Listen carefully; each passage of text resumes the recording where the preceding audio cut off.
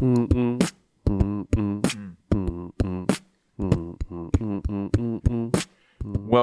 to Euphoria, Season 7, Episode 5. I'm Dracos, joined by my rock, my pause buddy, my poro thrower, my beatboxer, none other than Cadril. Your spicy wing lover. My spicy wing lover. Your Valentine. My Valentine. I'm everything in this world. My day 2 failure enthusiast. Come on, man. I'm sorry, bro. That's just me. It was brutal, dude. I was so happy on day 1, and day 2 was just a tragedy. For those of you who don't know, we're talking about the spicy bet. We'll be resolving that coming up shortly. But this is the Euphoria podcast. It's available on YouTube, Spotify, Apple Podcasts, and SoundCloud. On this episode of Euphoria, we're going to sit down with Larson to talk about his history, the state of Rogue, and we're going to rank the top 5 mid laners in the league with Larson's help, of course. We're also going to preview the big matches for next week. But first, Cadril and I are going to need to do the Lannister thing. The repaying the debts half, not the other half of things that Lannister just do. Bruh. But I mean, before we even do that, let's take. I feel like we don't ever take time at the top. We always just get right into it. Yeah, So let's take some time. how you feeling about this whole murder our mouth thing? So at first I thought like spicy wings. I like spicy food. It's probably not going to be that bad. That was last week. Little did I know. Then yesterday, on show day, I think it was Saturday, you showed me the sauce and I smelt it. Oh my God. Just for context, this is called death sauce. And when Sudden death sauce. death sauce. And when Dracos showed me the bottle, it had literally a key ring of a skull on it. Yeah. So yeah, that happened. And then our producers added chili powder to it. And Thai chilies.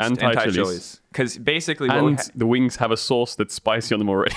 yeah, so there's spicy wings already. There's the spicy sauce that we bought. And for those of you who follow the Scoville scale, I no longer know what this is because there's like spice enthusiasts and they're like, you guys aren't going hard enough. Like your tongue is not in medical danger by putting this in your mouth. You're not like, this isn't a serious, but like we're easing into it, folks. Keep in mind the double spicy noodles apparently were only like 10,000 on the Scoville scale, despite the fact that they burned me. And this is 100,000 plus now Thai chilies added. It's probably plus like chili 200,000 pepper, at that point. plus whatever spicy sauce is on these wings. So we're going to see. And I think the fact that we have to have maybe puke bags next to us kind of gives a good idea of how bad it might get. We'll see. We'll maybe we can get the YouTube like quick zooms on your puke take. We'll find Slow-mos. Oh God. Euphoria highlights. It's gonna be brutal. But don't worry, it's not just hot wings. We'll be reviewing the games. There's gonna be a lot of League of Legends content coming your way. But let's take a look at how we did with the hot wing recap. Let's not do that. Mutually assured destruction. Oh, okay. Last week we did spicy bet. How it worked was we went through each game and we took turns picking. The other person was forced to automatically predict the other side. It started off very good for Cadril. He was 4-1 up. I was so happy. It was 1 wing per game. And I got kind of cocky too. He got reverse swept. He went 0-5 on the Is that last reverse day. swept? I think that's completely intergalactically swept. Intergalactically swept. It's literally a best of 5, but we played the extra 2 just so that you know your shit. How this is going to work is we have our wings right here. These are actually like good wings from a local. What a waste. Yeah, and they smell like ginger and like soy sauce. They smell so good. But then what we're going to dip them in is a mixture of a couple different things. So it's Thai chilies, I believe, Korean red chili flakes. Then there's also the sudden death sauce, which is 105,000 on the Scoville scale, which some of you called weak, which is why there are now more Thai chilies added into this on top of whatever slightly spicy sauce on top of the wings. And for comparison, we looked up the noodles that I ate last week, and those were apparently 10,000, and those really messed me up. So all the spicy people enthusiasts calling us weak, we might be weak, okay, but pain is relative, my dudes. You guys can be masochists all you want, but this is going to be... And you have to understand that it's multiple bites in multiple wings. So it's not just a quick done drink. It's actually like consistent pain. You sauce the wing, you eat the wing, you summarize the game, and you go next. And we're going to bounce back and forth so that me and Cadril are doing this simultaneously. Neither of us can drink any milk until the other person... We can't drink water, though. We can't drink water in between summaries, in between wings. But neither of us can drink any milk until the entire thing is done. And at this point, I'm just stalling. I'm just saying more words. Are you ready? Yeah. Okay. You want to go first, right? Yeah, I'm going first. Okay, so what is going on here? Is it a roll? I'm rolling this wing in this sauce in front of me. Okay, yeah. You don't have to roll it too much. I'm trying to get the same. I'm trying to get the Thai chili. Oh Jesus, man! Yeah, it's really red. It's really just absolutely covered. Okay, it's dripping. Sorry, this might be really gross. Oh my God, it's really hot. Is it hot? It's really hot. Okay. Okay. Woo! Oh. Oh no, it's the hiccups. Okay. Wait, do you have a timer? Yeah. Please get the timer. Okay. Oh my god, I have to do 6. Oh god. Oh, the hiccups and the sweating. Please get the timer. I'm trying. Okay, go. Okay, Astralis vs. Schalke. This is Magic Felix's debut game. He busted out the Corki, and while the game was extremely slow, a series of clutch picks from Zanzar on Skarner basically cemented Astralis' solid advantage, culminating in a big team fight in the jungle that got Astralis Baron. At this point, the only other really big moment of note was in Magic Felix absolutely 2v1 Schalke, completely and totally embarrassing Broken Blade, and reminding us that Shield Bow is 5, a really 4, good item. 3. It's straight to the start of the Astralis. It's only up from here. Done. You have to go fast. It burns. Okay, It keeps okay, burning. okay. It keeps burning. And then I'm going to start the timer when you're ready. He's just absolutely going to town on that wing, by the way. He just one-shot that wing. Oh, stop with the sauce. Finish the bite, brother. I can't start the timer, and I can't drink milk until we're all done. It doesn't stop. Why the hell did I choose Vitality? My disappointment is immeasurable. My day is ruined. The game was close up until 23 minutes in the game when Vitality decided, woo! It was time to flip Baron. Ting says 3-man sleep, 3-man CC from Arcane Treat did a really good knock-up. From there, SK clean house and take the Baron for themselves. Alongside Jesus' great performance from Vayne, was enough to push SK to a quick dub over Vitality. You have 6 seconds. What else do you have to say? Yeah, Vitality last plays, SK, can they 2, make 1. playoffs? No. Okay. I can't feel my tongue, it's numb. I'm just slathering this wing. There's just there's just a fat Thai chili on that bad boy. Let's just... Everything's numb. I need milk. No, you don't. No, you don't. You let me know. Oh my god. I'm crying. Where's my timer? You got my timer? Get it! Get the timer! Go. Holy shit. Excel vs Vitality was slow. 4 kills at 22 minutes. This was a scaler. But you've got CS's. Oh, it's in the nose. Oh, it's in the nose. You got CS's and you got Fiestas and CS's. This one was a really solid nap. Excel get Baron in 25 minutes without killing literally anyone to do it. It's honestly just the slowest game of all time. And the game ends when Vitality decide that Infernal Slow is the key to victory, and they trade it for their Nexus. Utter trash game. Do not rewatch it. Good on Excel for just playing it nice and steady. Please tell me my time is up. That's all I've got. It's slow. It was slow. I think I did too much. Wait, can you actually not feel your tongue? Yeah, I can't feel my tongue. Oh, this man.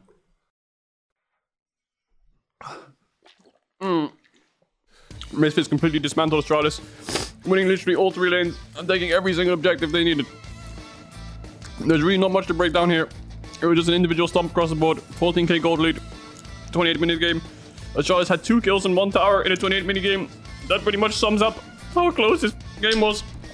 Oh my god, please tell me I'm done. 5 seconds. From 5 seconds of just misery. Oh my god.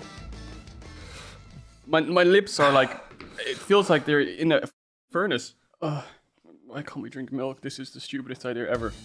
G2 vs Misfits was a super sloppy game, just generally like all G2 games are. But despite that, Misfits trading kind of even in kills. They were still down massively in gold by 2k by 10 minutes. Mickey was back on Tem Kench duty, but it was worth it because the fast incentive from Reckless was so disgusting that he had basically infinite range by the end of the game. And while Misfits had some good moments, they were no match for the Swedish sniper. August, if you for some reason watch this godforsaken sadism, nerf Santa. No. Oh man. Every bite is worse, man. Oh, I want milk! Oh. Interesting drafts from both sides. Broken Blade winning the lane against Armut in an unfavorable matchup, giving the Schalke hope for the team fights. His Jace was able to turn the game on its head in those fights, doing 4 to 5k damage each of them. Although the first few fights were close, the game snowballed in Matt's favor. And their triple crack comp with Rel and Olaf came out on top. 10 seconds. I only wrote that much. It was a great game. You're done. Credits Armut. Okay. Oh, this is miserable. Oh, this is the worst thing we've ever done. This is awful. I'm only halfway through. Oh my god, I'm gonna cry. Oh, my last one.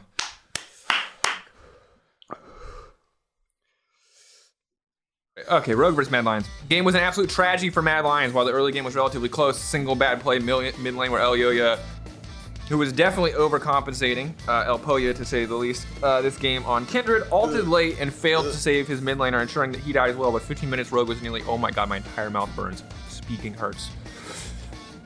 Running air through my mouth is painful. Roger nearly 5k ahead at 15 minutes. Hans Sama spends most of his time one-shotting humanoid Syndra as Kai'Sa 1v1 in a side lane. Kai'Sa cues of balanced ability. That's the game. Okay, Drew. SK versus Fnatic first, and then you do Excel versus Fnatic into Rogue versus G2 Esports. No. Wait. You ready? Mm-hmm. To do it, eat all three wings, and then do all three summaries back to back. Okay, this is day 1, game 5. This is SK versus Fnatic. Kadril, you have 30 seconds when you're done with that wing. You ready? Get set. This game was an absolute stomp by Fnatic. Solo borders across the map and a teamfight domination. Bwipo complete. My lips, I can't feel my lips. Bwipo, it feels so weird to talk. MVP with the Riven pick absolutely popping off out of nowhere. Finishing the game 11-0-9.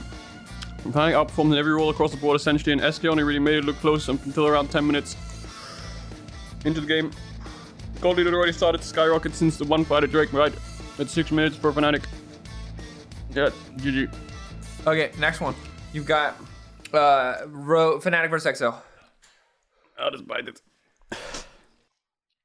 Oh my god, the Thai chili peppers were not a welcome addition. It tastes so disgusting. The remake sucked. XL show clean macro in game 1. And unfortunately, it didn't translate into game 2. Game 2 involved a lot of bot lane 2v2 kills and upset to the Sang show. XL couldn't really find the win condition in Fnatic's bot lane was so far ahead. And taking over the whole map. The Jax was scaling, but eventually was forced to join fights where Fnatic took over and closed out the game quite handily. Boom, done. Come on, bite, eat. Eat! Come on, Kadril, one more win, goddammit! These were really hard next to comp. And props to them, they pulled it off. Managing to push their winning lane adventures and neutral objectives from there, controlling both sides of the map. Rogue jungle with the 1-3-1 comp for the rest of the game. Giving them full options for Drakes and Barons when it came to setting up team fights and looking for picks. Pretty clinical game. Definitely was a great game. Although G2 would make a lot of mistakes, the game was always in their hands. Regardless of how many mistakes they made. You're done, Kadril. Are you ready? This has been the Spicy Bet Challenge. Every moment was pain. Drink. Talking about hunger.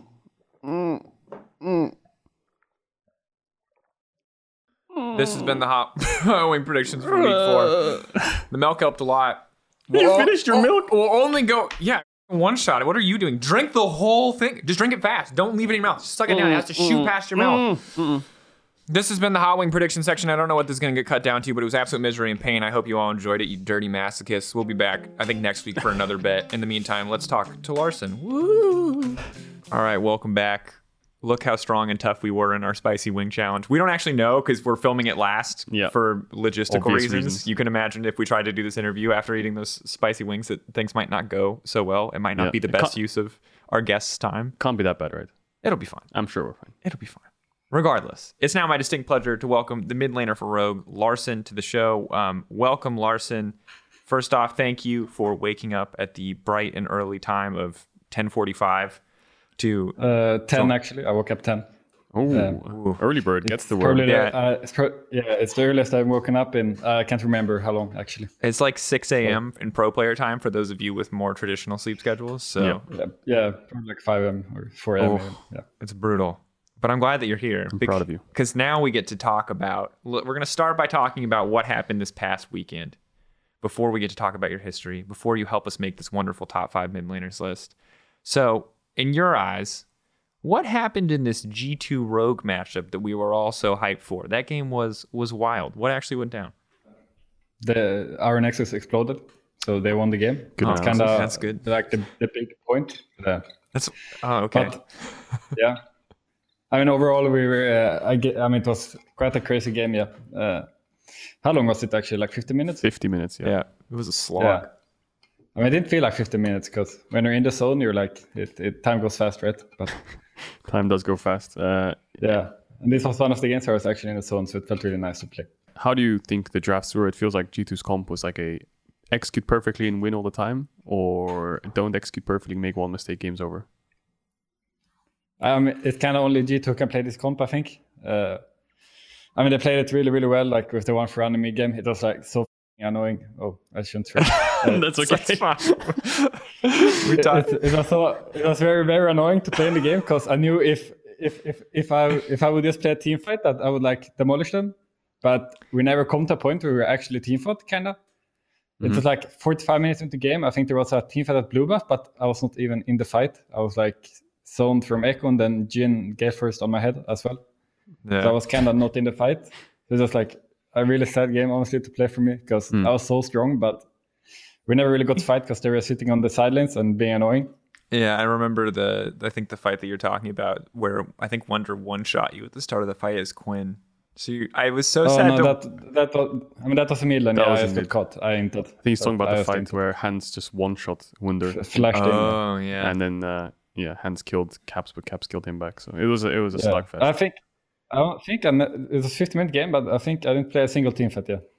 Yeah. And the Teamfight King is very sad, you know? Yeah. I like that title, the Teamfight King. Yeah, the Teamfight King got picked once or twice, had to farm on a side lane for 30 minutes and didn't really get to play League of Legends. So it was brutal. But despite that, I think you're right. It was a super, super tense game because it really did feel like, despite, I think, the 10K deficit that you guys were in, that you very much could win a team fight if you ever actually got to start a team fight. But we're not really used to playing against the one for run, right? Because it's not something that people play really anymore.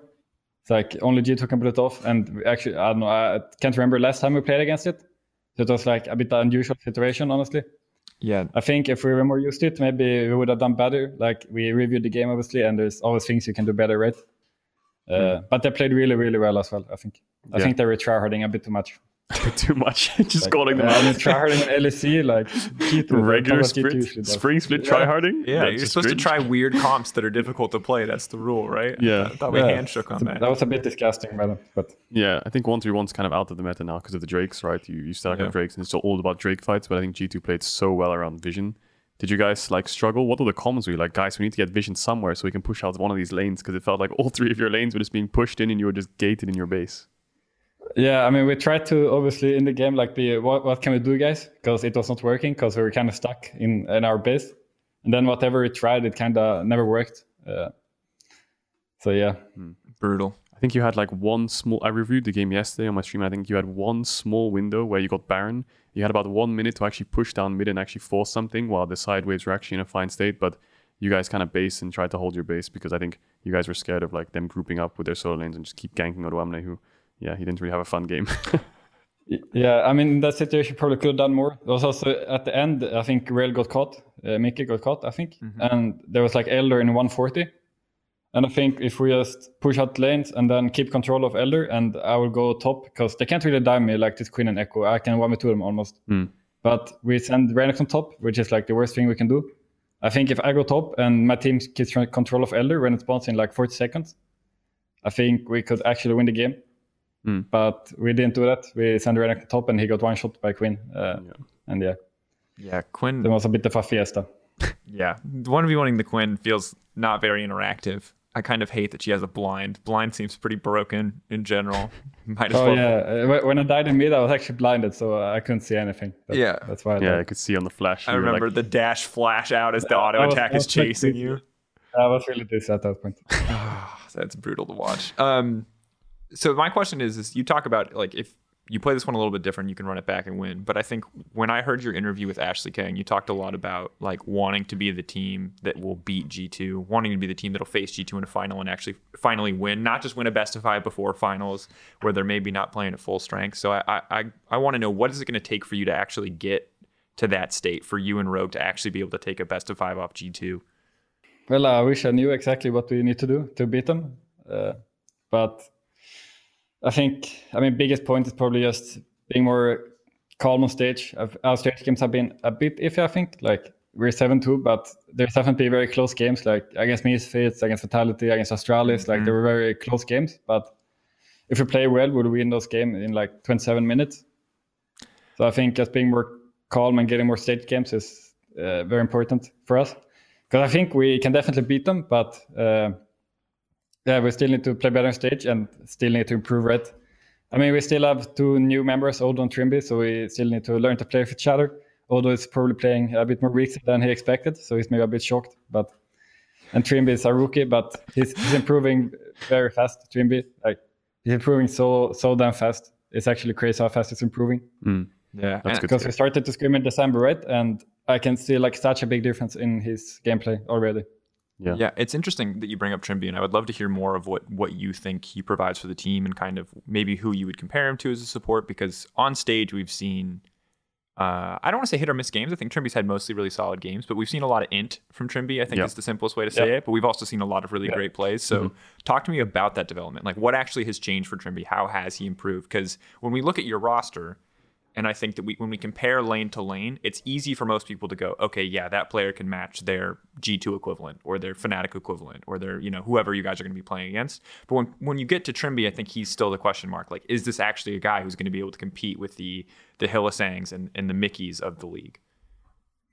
Yeah, I mean, for sure, he's just a rookie, right? Everyone knows it. He's only been playing for 4 weeks. So obviously he won't be like a superstar yet. But I think he's doing very well for being a rookie. And as I said, he's improving very fast. And I mean, he's a bit of a Hylissang, right, in the games where he dies a lot. But that he has toned it down a lot in scrims at the start. He was dying kind of like Hylissang did in Summer Split last year, like 8 times per game. But now he's not dying too much, I think. And I mean, the nice thing with Trimby is that he's a playmaker, right? He's not afraid to make plays. He's like, yeah, if he sees opportunity, he will go in, which is a very good thing, and is very not selfish. He's selfless, so he can make us shine more. And he's like playing with Younger a lot, and we're improving on playing for mid more. That's something we also need to improve, playing for mid a lot more, which is something we're working on.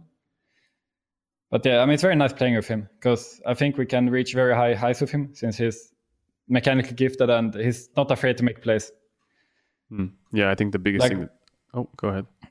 Yeah, I don't think it's like if you're making too many plays and you're inting a bit too much, I don't think it's that hard to tone down. But let's say he will be very passive and like afraid to make plays. That's like a bit harder to fix, right? It takes a longer time. Yeah, that's kind of.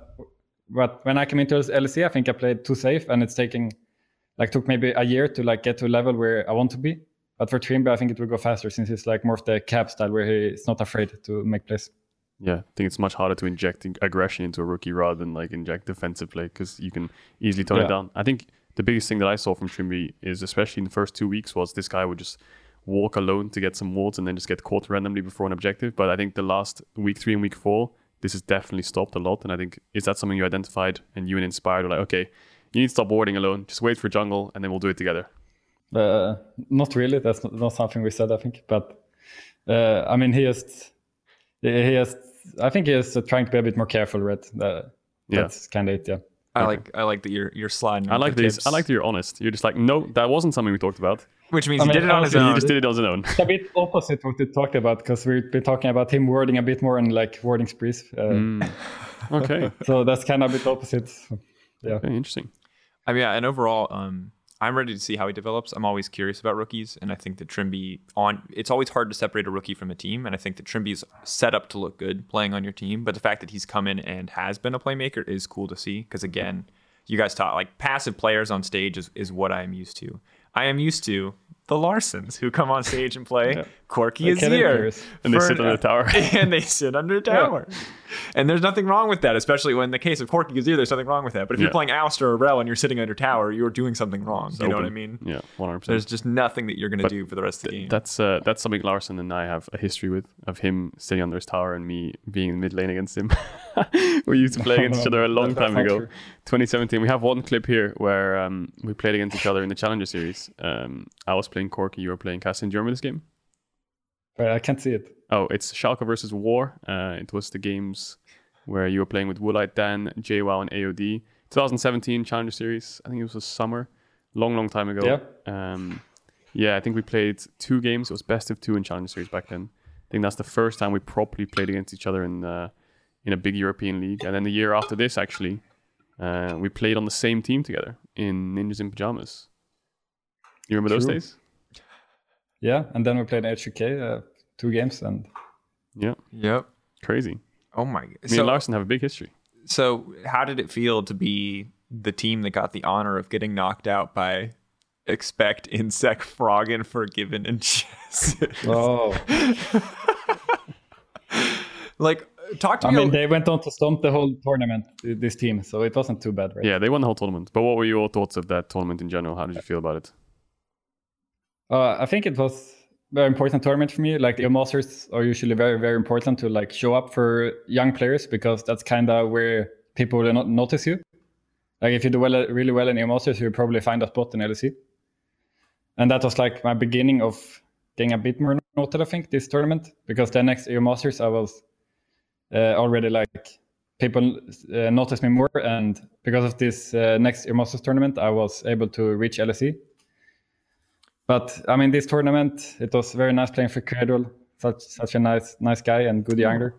Yeah. So tell me a little bit more. I kind of want to know more about your history in general. So when did you actually get started playing League of Legends in general? And what was your experience climbing? Were you one of those guys who was like immediately good? You like started grinding first season, you're like instantly challenger? Or are you one of those players who like struggled more to climb the ladder? What was your actual start with League of Legends? I played this game for almost 10 years now, I think. Like ever since I was 10 years old. My brother started playing it, and then kind of typical history, like my brother started playing it. I watched him play for a few months, and then I eventually decided to play as well. And then I guess season 3, I started playing ranked, and already in season 4, in early season 4, I reached Challenger for the first time. I think I was like 13 years old, so I was like very proud of myself. Because I saw myself as such a young talent, 13 years old. Yeah. And so I reached it kind of fast, right? Like maybe I played ranked for a year, and then I reached Challenger. You're a and prodigy. Then, I think everyone is Prodigy who's in LC. You need to be very talented, right? I like that. That's then, spread the love. I like it how he's like, I was a young prodigy, but he was 13. Well, you're a very young prodigy. 13? That's crazy. Were you getting scouted off the challenger ladder before people knew that you were just like 13? Did anyone like reach out for team offers? Then you had to be like, oh, I'm 13. And they're like, okay, never mind. We'll come back in 3 years when we can play in the actual league. Not really, actually. I think people didn't like me. I was a very annoying kid. I was a very, very, very annoying kid in solo queue. So I didn't really make any social contacts. It was kind of the opposite. So I changed my name after a while, and then it went better. But yeah, I was a very annoying kid in solo queue, so I didn't really find any team at the start. Wait, what brand of annoying? Like toxic, like L9 kind of annoying, or just like? No, not L9. I was more like, if anyone does anything annoying, I will sit and be a keyboard warrior in chat, and like, yeah, that's fine. If anyone did a little bad play, I will tell them, and yeah. I can't judge you. That's not how it should be. I have said many things about strangers' mothers on Xbox Live for Halo 2. Like I am not in a position to judge you. You know what I mean? I know all about like the keyboard ego that comes out when people want to talk smack to you. I never said any like bad words like about other people's mothers or. All I'll say is that's because you didn't have voice chat, because it comes out of you. Even in Xbox Live, you send them a little text message afterwards. And I'm like, screw you. Type it. At least you didn't have to type on a controller. At least you had a keyboard to type. That's all I'll say. So when you actually first started getting into the competitive scene, like what was your trajectory? Because you came in, I think, at a very awkward time where you came in at the transition to between Challenger Series, what is eventually the ERLs and EU Masters. I think you're one of you alongside like Hans Sama was, I would say, the Challenger class before you, but you came in as I think one of the last guys to promote from what was effectively Challenger Series. I guess even then EU Masters, because you did play with that NIP lineup. But what was your trajectory like? Like how did you end up rising so quickly up now into the LEC? I wouldn't say it was quickly. I was kind of fighting for 4 years to reach LEC. I started already in like season 6 with playing in the UK scene against Kedril as well. He was the enemy mid laner in the Renegades, Bandidos, I think their name was. I remember that. Good times. Yeah, I think. Yeah, and so I kind of played in UK scene for like 1.5 years. It's also the thing that I had my school, like ever since I was in season 4, I was like counting when my school would be finished, and that would be season 9 in summer. So I was like kind of, my my goal in my head was to be good enough to reach LEC when I graduated from school, which is what happened, was very nice. But I was kind of fighting for a long while, like until season 6 in UK scene, and then season 7 in Challenger Series. And then Challenger Series obviously disappeared, which was very sad for me because it's very, like, it was a step before LEC, right? And I was a bit worried that I won't reach LEC because of this. But then EU Masters happened with Cadrel and NRP, and then eventually season 9 I got the LEC offer, but I still wanted to finish school, which was in summer. So that's why I split an academy, and then I go to LEC. Yo, respect for finishing school. There's a lot of players who would immediately put school aside for their ambition, and I wouldn't blame them. I think it was a bit stupid to finish school, but it worked out. But no, let's cut the tape there. We're gonna run that back. You're gonna say school is really good and really important. Stay in school, kids. There you go. Yeah. Drugs are bad. School is important. Funny enough, I remember that Ninjas in Pyjama roster. I was like just contacting. I was like, you have to build a team for this roster, for this EU Masters qualifier spot we have, and I was like, just played a LAN event with Larson where we lost in the UK scene. So I thought we were terrible, and Larson was like Diamond 1. I was like low elo, so I was like, should we just try it? Like, just run it back with the same roster, just with a different top laner and with Finn instead. And then we did, we ran it back with Hustle on support and Finn top. So we topped out top support. Then we went all the way to the quarters and lost Origin. Even though against Origin we were 1-1 in the series in the best of 3, and in the second game we were 10,000 gold up, 3 Infernal Dragons and 3 inhibs, and we lost. So technically we won that series in my mind. That's a win in my books. But I actually had a question for you. We kind of won at EU Masters, right? Because Origin won they won against Frio, against Mad in the final, so we would also win Frio probably, right? So. That was the night with Selfmade or something like this. But anyway, if you were to have gotten LEC offer before finishing school, would you have taken it, do you think? Like if, I don't know, Roccat or H2K or some team came towards you in 2017, 2018, 2019 and said, do you want to be our starting mid laner? Would you have dropped school and gone for it? Or would you be like, no, I want to finish school. Even though I'm fighting for this so hard, I think school is where I need to finish, and then I'll go to the LEC. I mean, that's kind of what happened, right? I got LEC offer when I was still in school. I had a half year left in school. Mm-hmm. And I decided to finish school, right? Because it was what my gut feeling told me. And I just need to follow what my gut told me, I think. Because I was overthinking it a lot and there was a back and forth. But in the end, I just needed to decide. But I think if I got it like back in like season 8. Oh, shit. If I got it back I was going to cover it up once you finish your point. You're good. If I got it back season 8, I probably would have quit because waiting like 1.5 years for playing LEC, I think it would be too long time. But I didn't get the LEC offer back then. And since it was only half a year to finish school, I would just want to get it off my mind because it's like having the school thing on the side and knowing that I need to finish it would be a bit annoying for me. Mm-hmm. So I just needed to finish it to like get it completely off my mind. Yeah, I think you came in at the right time in your life and in the league itself as well. Yeah, and I mean, if I played with Rogue in the spring split, probably won't be too good for me because I went 216 or something. Yeah, now you got to come in when everything changed. You got to be the fresh blood, the new blood on the Rift. I don't even remember that lineup. That was with it was Profit, TQ, Senkuk, Labdid, Kikis. Good times. Yeah, that was a spaghetti lineup. But spaghetti lineup. Just a lot of random stuff in a pot. You know what I mean? It's just like it's a red sauce, but what is it made of? Nobody knows. Yeah. I mean, Kerr was kind of fighting with them at the bottom. I think. Okay, you didn't have to say that. Okay, no, you did have to say that. That's perfect. That's perfect. Because my next question is: you are one of the few people in the world who is very competitive at League of Legends and has played against Kadril as a mid laner. So I need to know, like, at his peak, how good and/or bad was Kadril? Like. In mid or jungle? In mid. Okay. I could say like this. I played with him against him when he was like 18 or 19. Mm-hmm. But I could already feel that he plays like he's 30 years old. So I kind of knew he would go to jungle or support eventually. Yeah. Because he seems a bit old. His mechanics, you know. So okay. But he always managed to be kind of clutch on stage and play very well. Mm-hmm. Okay. Which I respect him for. Any more good things you want to say? Is it good for the... He won against me when I was 15 years old, so nice job. I don't know what to say back to him. He just completely destroyed me with what he just said. No, I just want... So, do you think that Kadril decided to become a caster at the right time in his career, or do you think he had a few more years in him?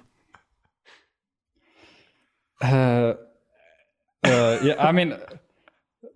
I think he could keep fighting at the bottom for a little bit, but I respected this. You wanted to push for that, didn't you? You wanted to hear that. What can I say to him? He's younger than me, he's better than me, and he's higher in the league than I've ever been. Yep. Well, at least I'm... He got to play Urgot Jungle on stage. What have you done? Azir? Ugh. Boring. Azir Corki? Yeah. Azir Corki. Yeah, but actually, I'm happy where I am, because I'd rather do this than what I'm doing than sit under my tower for 30 minutes every stage game. Oh my God. I mean, that was a long time ago. I think my 4% is quite high these days. That's true. I actually don't know what your 4% is. If you look at stats, they're probably back me up, honestly. So. Yeah, it's true. Okay. Just like you had to back up when one shot you. It's like when you meet your like cousins and then you go and you don't see them for years. That's what you remember them as. I remember you was always sitting under your tower, so that's how it's gonna stay. Like that. I mean that's very true. That's something I proved a lot on last year. That's the familiar. Because back in the days, I was like the scaling god. I would play Vladimir, Corki, Kassadin, and I would sit under my tower Azir and wait until I get my I'm items. Sorry, but and then I would be the teamfight king. The scaling god, the teamfight king. Teamfight king is a title, but if anyone calls themselves the scaling god, that's not the way you're washed. You're trash. I'm sorry. Like I love you, Larson. You can be the teamfight god. I believe it. Your teamfights are clean. But if any player comes into our league and is like, I'm the scaling god, I'm like, if your team has to wait 30 minutes for you to do anything, you're a god of nothing. Yeah, like it's true. Yeah, I mean obviously that's why I changed, right? Yeah. But in Challenger series and stuff, I think my 4% was probably like 1% or 2%, honestly. I think in NIP, I remember he solo killed Froggen in that series. But Froggen solo killed him too. Wait, what? Yeah. You guys are both players who are a little bit more passive. I will say I had to gank mid a lot in that series. You did play Skarner, so if you didn't gank mid, I would be sad. Yeah. No, those games were really fun. I really enjoyed playing with Larson. He's a good teammate. It's good. Larson. You too. When You're did my mentor. You made me this good kid. Well, whoa! Just take it, bro. That's the only W you're gonna get today. I guess in a way I helped with the NIP thing, and I feel like I kind of pushed him in a way from the first time I joined the team with him, just to like help him. Carol definitely helped me a lot in my career. So okay, I'll take that. There That's you go. Words. Cadril is the homie. Can't confirm. helps the 30-year-old homie that the 30-year-old homie with boomer mechanics. But he might not help your KDA or your solo queue wins, but he helps in other ways. I'll help you get better. That's it. There you go. Yeah. Help you look better too, by comparison. Larson, I got to know, when did you know that you were a top mid laner? Like when did you really feel like you were ready to compete at the top of the table? Can I guess before he answers? Because I have a feeling he always thought he was the best. No, it's not true. Okay. Maybe I look confident, or like when I talk to people or something. I don't know. I'm not sure actually, but I definitely didn't feel that confident, like that I was a top mid laner. Mm-hmm. I had a lot of respect for all the other mid laners. Probably last year I felt like I was a top mid laner, but before that I definitely didn't feel like I felt like I did too little plays, you know. Yep. And that's what I think everyone can see, that I was doing too little plays and not doing enough, which is something I was trying to improve a lot the past year. And I mean, basically my whole career, I've been trying to improve in it and like be more confident to just go for the plays. Mm-hmm. And if it doesn't work out, then shit happens, you know? Yeah. So probably like last summer when I actually felt way more confident and I was not afraid to go for plays and I was not afraid to be aggressive. That's probably when I felt like I was a top laner. Yeah. All right. Well, now we got to figure out how much of a top mid laner you are, because we're going to make our top 5 mid laners list. So I think the easiest way to do this, and I would go straight to 1-2, because I mean we've talked about this before, but I think for the fans, for the suspense, we got to do 5, 4, 3, 2, 1. Mm-hmm. Even if I think people might know who number 1 is, and then, you know, by default who maybe number 2 is, but we'll find out. But before we get there, I think we have to do the kind of brutal job of just chopping names off the list. So right off the bat, gentlemen, can we cut it down to 6 or 7 mid laners before we make our top 5? Mm-hmm. Who is not on the top 5 list right now? This is a thankless task of just cutting people down. It's just based on standings, right? So I think, Larson, see if you agree with me here, but I guess players like Milica, Vetheo, Blue, I think those 3 can be cut out. That's reasonable. I mean, they're also quite new to the league, all those 3. So. All right. So if we're cutting out Milica, Blue, Vetheo, that leaves us with, are we cutting out Magifelix as well. Yeah, I think that's fair. Yeah, All right. that's fair as well. Sorry, boys. We'll review you in the future. But for now, that leaves us with 6, which is in no particular order. I'm just reading them as I see them. Checolad, Abbedagge, Nisqy, Caps, Humanoid, and you, Larson. Mm-hmm. So, Yeah. I think number 5 is the hardest. number 5 probably is the hardest because number 5 is Yeah, I also thought so as well, yeah. the first cut. And obviously, our audience isn't going to know who's getting cut until the final moment here. But I would suspect that based on the standings, based on the results, and I would love to hear if there's anyone that defies expectations here. But I would guess that number 5 is a discussion between Checolad and Abbedagge. Is that fair? I mean, I would probably take Abbedagge, yeah. Checolad is also one of these rookies, so can improve a lot. But for now, Abbedagge is definitely better.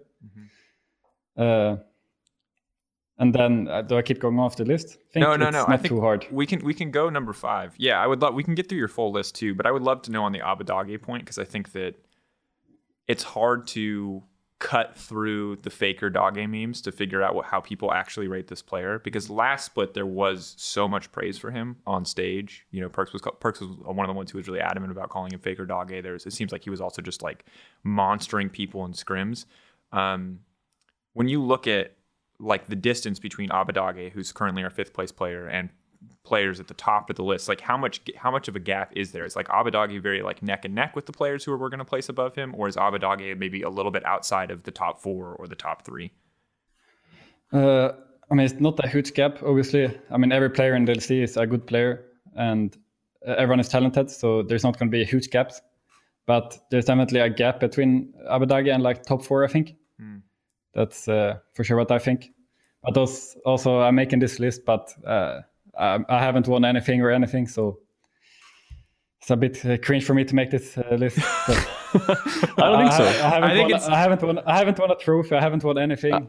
So. Yeah, but just because. But I would say what I think. Yeah, that's all it is. Having an opinion, right? It's having an opinion. And it doesn't matter how much weight's on that opinion. An opinion is opinion, right? I mean, there is a little bit of weight because you did finish 1st place in Summer Split. So also, you're a good mid lane. And you're a very, very good player. So I think teams in 1st, tied technically. Don't be afraid of the weight behind your opinion. I think it's just based on an opinion, right? Yeah, because no matter what you say, you're gonna get roasted. People are just gonna roast you no matter what. So just tell us what you think. Exactly. Whether you have one or not, you're probably gonna get roasted anyway. So yeah, 5th place. Like, what do you think for 4th place? And if you think it's quite click, like, are you thinking Humanoid there? Actually, this is the hardest on the list. I think the 3-4 place. I think it's between Nisqy and Humanoid. Yeah, obviously. What do you think? And I mean, probably right now, based on stage games, I would say Humanoid 4 and Nisqy 3. But Humanoid is a very talented player, but he is just inting a bit too much. Does has very, very weird deaths sometimes. Would you? But yeah, would it be safe to say that Humanoid has higher highs? Because I think the thing that kind of makes it difficult for me to rate Nisqy right now is like the Seraphine games. Because to me, Seraphine is just he's in the right places. He's pushing the buttons that he has to push. But in general, when I look at Seraphine, I don't see it as like a highly mechanically demanding champ. So I don't really get to see the big flashy moments. What do you think that like? Do you feel like you have a good read on Nisqy right now, given how many like more supportive champions that he's been playing? I don't know what scrims have looked like behind the scenes, but is it just that Nisqy doesn't int it sometimes, or is there other things that put Nisqy ahead of Humanoid? I mean, definitely very consistent on stage, Nisqy, right? And he has a very big champ pool. I wouldn't say he just plays supportive champs. I mean, he played Azir, he has played Aurelia. He just has a very big champ pool, I think. But I think he's a bit less mechanically gifted than Humanoid. But he's definitely played very well on stage so far, Nisqy. So, yeah. How less mechanically gifted are we talking? We're talking like Cadril old man, he's eventually going to become a supporter. Are you just talking like a little, like, it's just a slight difference? How am I the old man? Trevor's still working maybe in between, maybe in between those two. In between those two. Just trying to gauge. I'm a measuring tool now? You're a measuring tool. Okay. And Trevor can't... So Nisqy is not 30 years old, maybe it's like 25. Yeah. Oh, he's 25. I'm 25 in March. Yeah. Okay. It's about mechanical age. Okay, mechanical age. You know what I mean? Yeah. I'm like 70.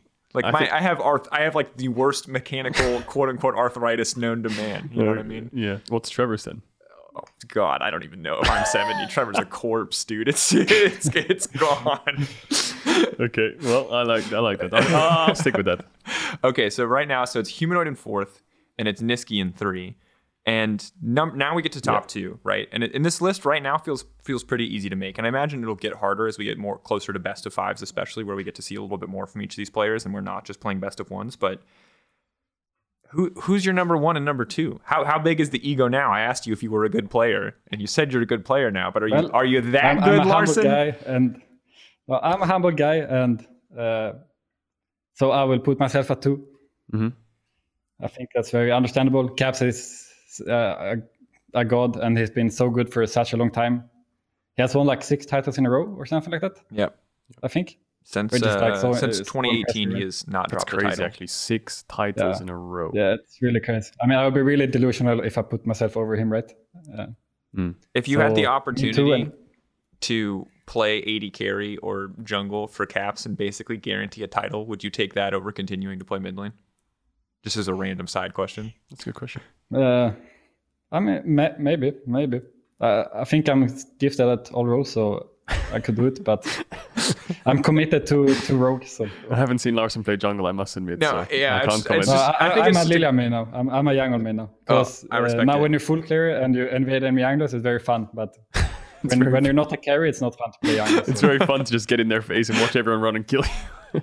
All right, sorry to derail there. I'm always just curious because like ever since Perks made the swap, I'm like, how many other players would take this opportunity and just go off role to play I would with take Caps? it just for context. Yeah, okay, buddy. You know what? I would join G2 too.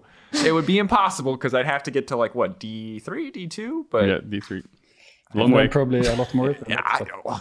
I need to get to D4, I think, first. And You got to get the platinum first, no? oh, dude, come on. All right, that's fair. I've To be taken fair, shots, I've you're earned taking that. shots. I've earned that. I can't lie. Jesus, I'm so washed. Like you're washed by pro standards, but I'm just washed by like everyday. Hey, I'm people almost challenger in standards. solo queue, so I'm not that washed. That's great. You certainly have had a lot more time to play solo queue since you're. Yeah, I don't have to scream. That's true. All right, so let's talk about top 2. Obviously, you said that Caps is so good, but tell me why you see yourself as number 2. What makes you better than players like Humanoid, than players like Niski, than players like Abadage? Why are you in second place? I don't know what to say about it. I think I'm better, right? That's why I put myself over them, because I think I'm better. I think So that's the simple answer. Yeah. And I think maybe you guys agree with me, maybe you don't. No, I think your list is pretty accurate. I think your performance in summer were really, really good after playing against you especially. And now, spring 7-2. I think you've carried most games, although the meta is more of like a slow meta in a way where you're picking like Azir and scaling. You are the teamfight king, from my opinion. So yeah, I think I would agree with your power ranking, honestly. It's interesting. I think I still struggle with.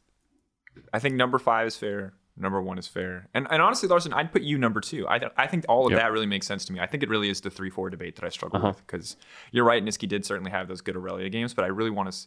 And it's, I think, the nature of mid lane right now that we don't see as many pop-offs as we do from like immediate bot lane 2v2 kills and top side, because there is just so many freaking control mages, so there's just so much less action. You also have to like take into account. And then there's this.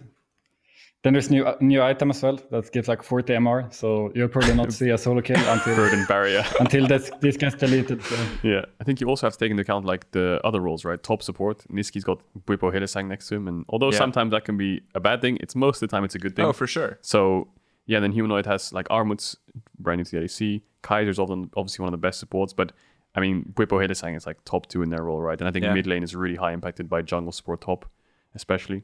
Do you think if you wanted to actually measure like the best mid laners, do you think it would be better to also include mid jungle? Not that we would do that here today, but I'm always curious because when you make a tier list, I feel like obviously League of Legends isn't a 1v1 game, so it's always, these lists are always kind of, they're for fun at the end of the day, right? Like people can get as excited about them as they want to, but at the end of the day, it's a team game, and no matter how good you are as a mid laner, unless your name is Caps, you can't carry a game for your team. So do you think that like if someone actually wanted to make a better version of a mid lane tier list, do you think it would be you'd have to include jungle, you'd have to include support? Like, are those just such big factors in how mid lane is played that you can never make a mid lane list without acknowledging who's playing jungle or who's playing support?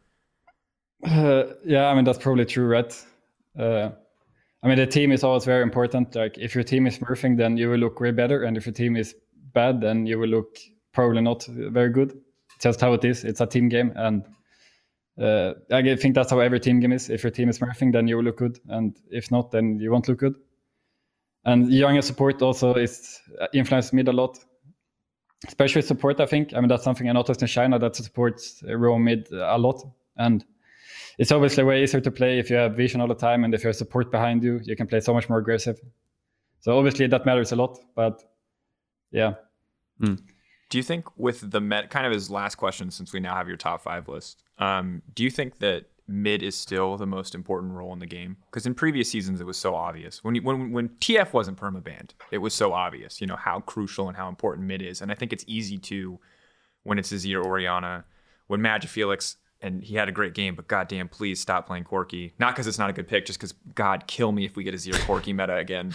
Well, it might come back. I'm sorry to say that. Larson's favorite. When I saw Maddie Faker playing Corki, I got so hyped on it. So you might see a Corki next week. Just make sure you don't package into the next, okay? Oh my God.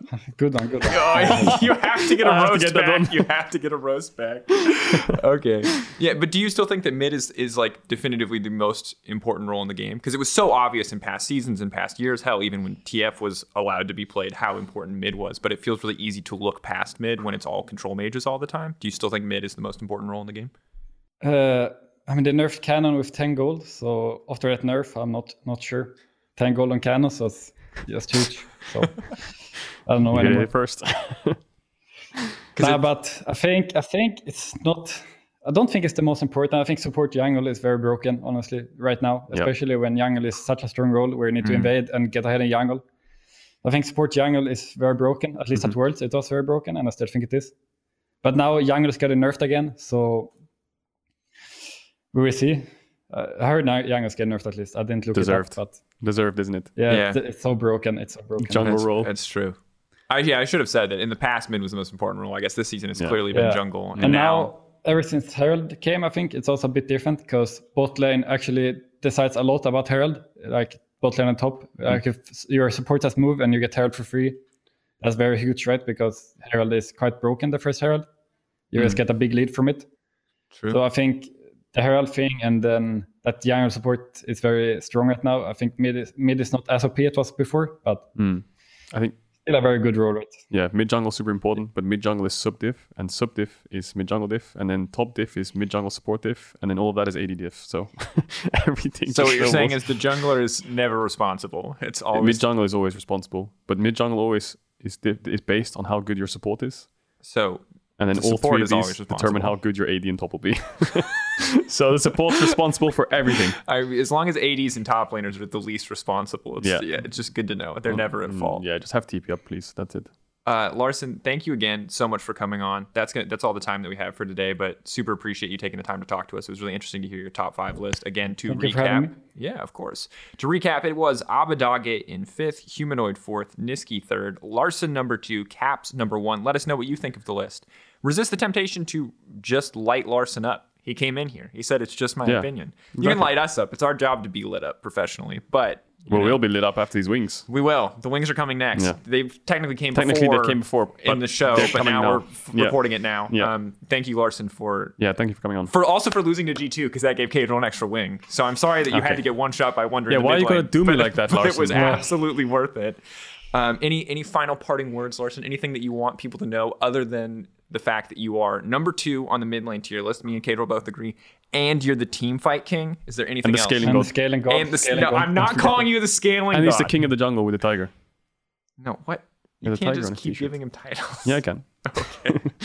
Is there anything else you want to be besides the scaling god, the king of the jungle, and the team fight king?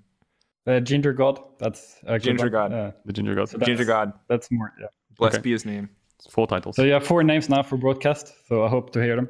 Yeah. And the ginger god pops off. I feel rude saying that, but yeah. I'm gonna, if Captain Flowers ever casts an international event, I'll just be like, yeah, we literally only call him the Ginger God. We've never called him anything else. He's just called the Ginger God. And then Captain Flowers Captain Flowers like hits it full 10 out of 10, no irony, because he has no idea that it's just from this podcast. The Ginger God. Oh my god, I love it. Okay. All right, Larson. I wouldn't mind if you call me that. I like being a ginger. So just listen more to the team fight king Ginger God strikes or something. The jungle king. Okay. That's all the time we have. Larson, thank you so much for coming on. Everyone, please refer to Larson now as the Ginger God. That is very important. Thank you to Rogue. Thank you to Larson. And we'll talk to you later, man. Thank you. Thanks for coming.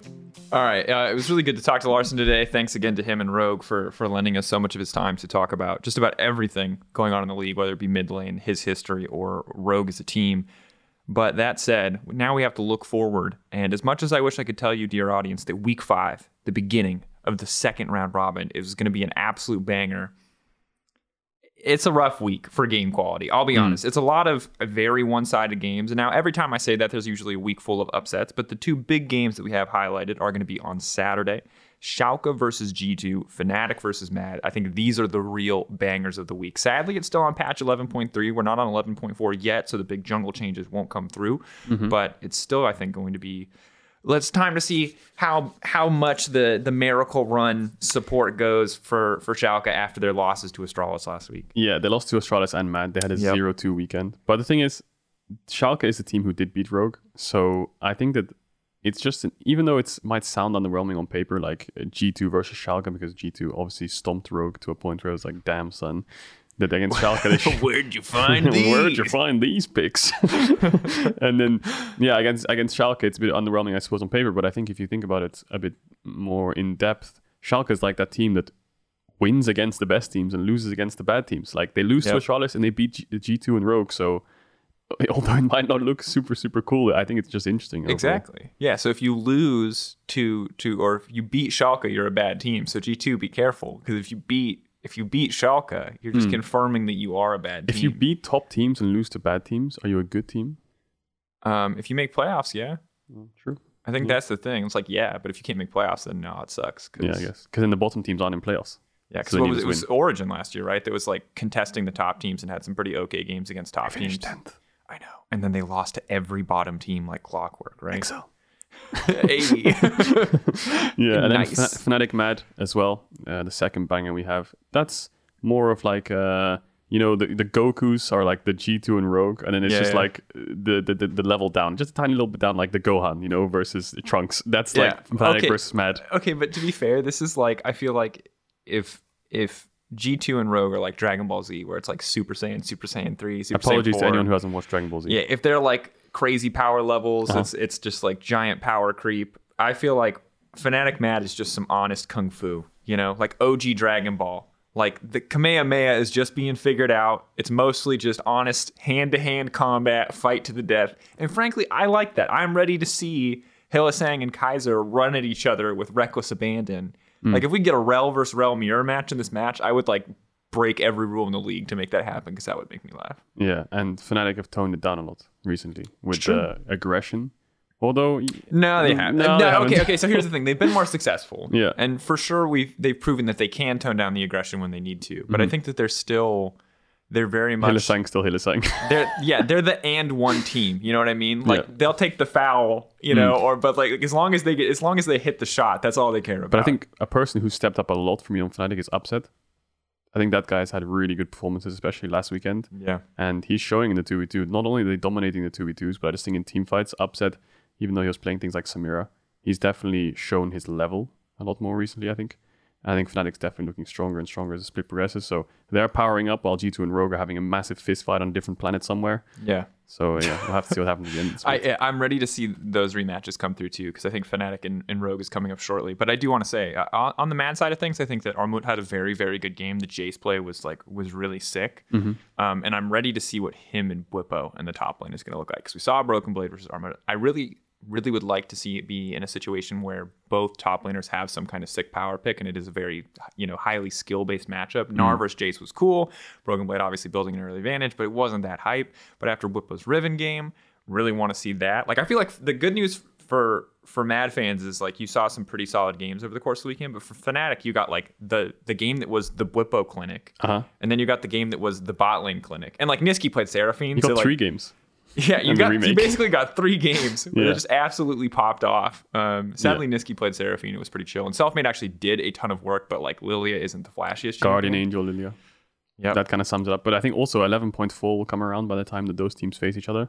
So maybe Bwipo wants to bust out something like a Viego, which wouldn't surprise me because Bwipo loves new champs. He was playing it on stream. I was watching him play it on stream, and he was hype. He was learning it. It was his first games, so it wasn't maybe the results that he was looking for, but Yeah, I don't know how useful this champ is. In solo queue, it's sprinting my games down, so maybe it's not broken. But in the hands of a pro player, maybe it's strong. But yeah, I don't know. Maybe it's going to be an interesting top matchup. I think Armut is good at carries in general. I think things like Jace and Renekton stand out. But other than that, I'm looking at like Shen, Ornn, Wukong. from the Armored Classics. Whereas Bwipo... I mean, Bwipo's also, outside of the Wukong, Bwipo loves his Shen and his Ornn. Yeah, but Bwipo's champion pool, like, it's like putting your hand in a basket instead of a pocket, you know? He can pull anything out, you know? Oh, Singed, oh, Rengar. So, yeah, he should be fine. He doesn't even know what he's grabbing half the time. It's like an infinite bag. He just reaches the arm and he's like, today we're playing a Riven? Question mark? That's how the draft meeting goes. Fanatics. Yamato's like, spin the wheel, Bwipo. He's like, I'd like to use my one respin this week. It lands on Riven again. All right, it's like the Aram rerolls. Bwipo has rerolls, but he has to pick a random. And the spin is like 50 champions on it.